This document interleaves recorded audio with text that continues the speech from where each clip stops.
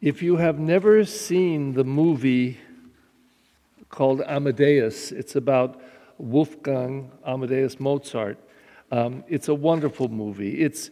I have to say, it's not altogether authentic because the author of the play, he played with history and with a contemporary composer who wasn't as gifted as Mozart at all, and then created this huge drama. And it's a wonderful movie. But there's these jealous people from the musical court that are always trying to trap Mozart and put him down and tell him they didn't like his arrogance, and so they're always trying to tell him something. So there's this one great scene. There's these jealous people from the court, and then the emperor, and then Mozart. And so these jealous people have complained to the emperor about Mozart, and it's too much, and you need to trim him back. So when Mozart asks the emperor, well, what did you think of my piece? He says, well, on the whole, it was very good, on the whole, but well, there was something. And Mozart says, tell me, what was wrong with it? Well, there was nothing wrong with it. Well, then what is the problem? And he says, well, how would I say it? And one of the jealous people says, there were too many notes. And the emperor says, oh, yes, that's it. There were too many notes.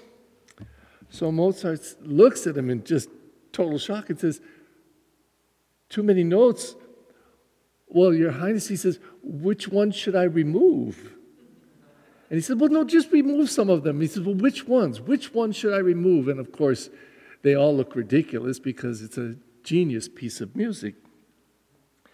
Well, this is the feeling. That thought came into my mind when I read these scriptures early in the morning, because, Nathan the prophet speaks to King David, and King David is God's really chosen loved one. And King David decides, he says, it's not right that I should live in a palace and God's house is just a little wooden thing. It's nothing. I should build him a sacred temple. And so Nathan says, well, go ahead. You should do that. But then God speaks to Nathan and says, who do you think you are? You're going to build a temple for me? You're going to build my house? You? And then he gives a litany of all that he has done. All the things that I've made, all the things I've done, how I rescued Israel, how I protected you, how I planted your crops, how I've done this, how I've protected you against your enemies. It goes on and on and on and on. And at the end of it, it's like saying, well, God, there's too many notes. No, I know exactly what I was doing, and you cannot build a house for me. You can do what you want, but you can't provide for me. I provide for you. Each of the readings and the responsorial psalm say basically the same thing. Zechariah, he prophesies, filled with the Holy Spirit, begins to give a list of all that God has done in salvation history. And then he turns to his own son and says, and you have been chosen to be the prophet of the Most High. You will go before everyone and prepare the way of the Lord. It is your job, my son, to go out and let them all know, I'm coming. So again, here we are the day before Christmas, in fact tonight, our Christmas Eve celebration, we're here to acknowledge something that is so much bigger than us. And the language just doesn't do it. I don't know about you, but for me to think of God, and then God gave a part of himself, let's say his son, and this God who always existed then became born into our humanity through Mary, into a human person, so that the divine took on humanity.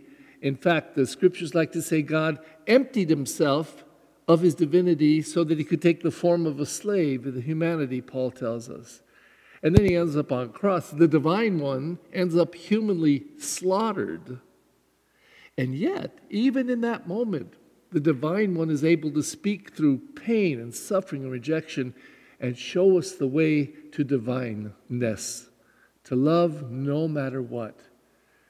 And if it's true what John says in his first letter, God is love. He who lives in love lives in God and God in him.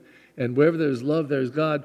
If that's true, then this act here is so divine that God could speak through Jesus and say, Father, forgive them all, they know not what they do. That he could love and forgive in the moment of such an inhuman moment, that he could revive and save humanity, touching it with divineness again. So I say to you and to myself, I really believe this every single day. We need to lay ourselves out before God and say, what do you want from me today? How can you use me? How are you going to touch the world through me? Because once we get in touch with that in our life, that every single day we're being a servant to the Lord. Use me. Use me. I want your love to flow through me. I want God who is love to be here dwelling in me so that I can birth that into the world. And if we come to our feast tonight and tomorrow with that deep awareness, we're not doing something for God. God is using us to do something for everybody through us. We're like Mary. We're really like Mary. And although we may say that she's divinely chosen and preserved in her grace and all the blessings, God does the same with us. Maybe not through the simple act of giving birth to Jesus Christ, but birthing Jesus Christ spiritually in the world. So today, if someone meets Christ through you, then you birthed Christ. So in the market, when someone cuts in front of you, instead of going, I was there first, which you have the right to do if you want, but you could just say, oh, go ahead, that's all right. And they may not see it as, oh, that's Christ to me.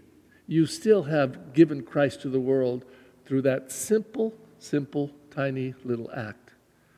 So today, as we prepare tonight and tomorrow to welcome the Word of God born into this world through Mary, let us welcome this Word of God, not just there at the cuna, but in here, in this cuna, and welcome His life and His blessing in us.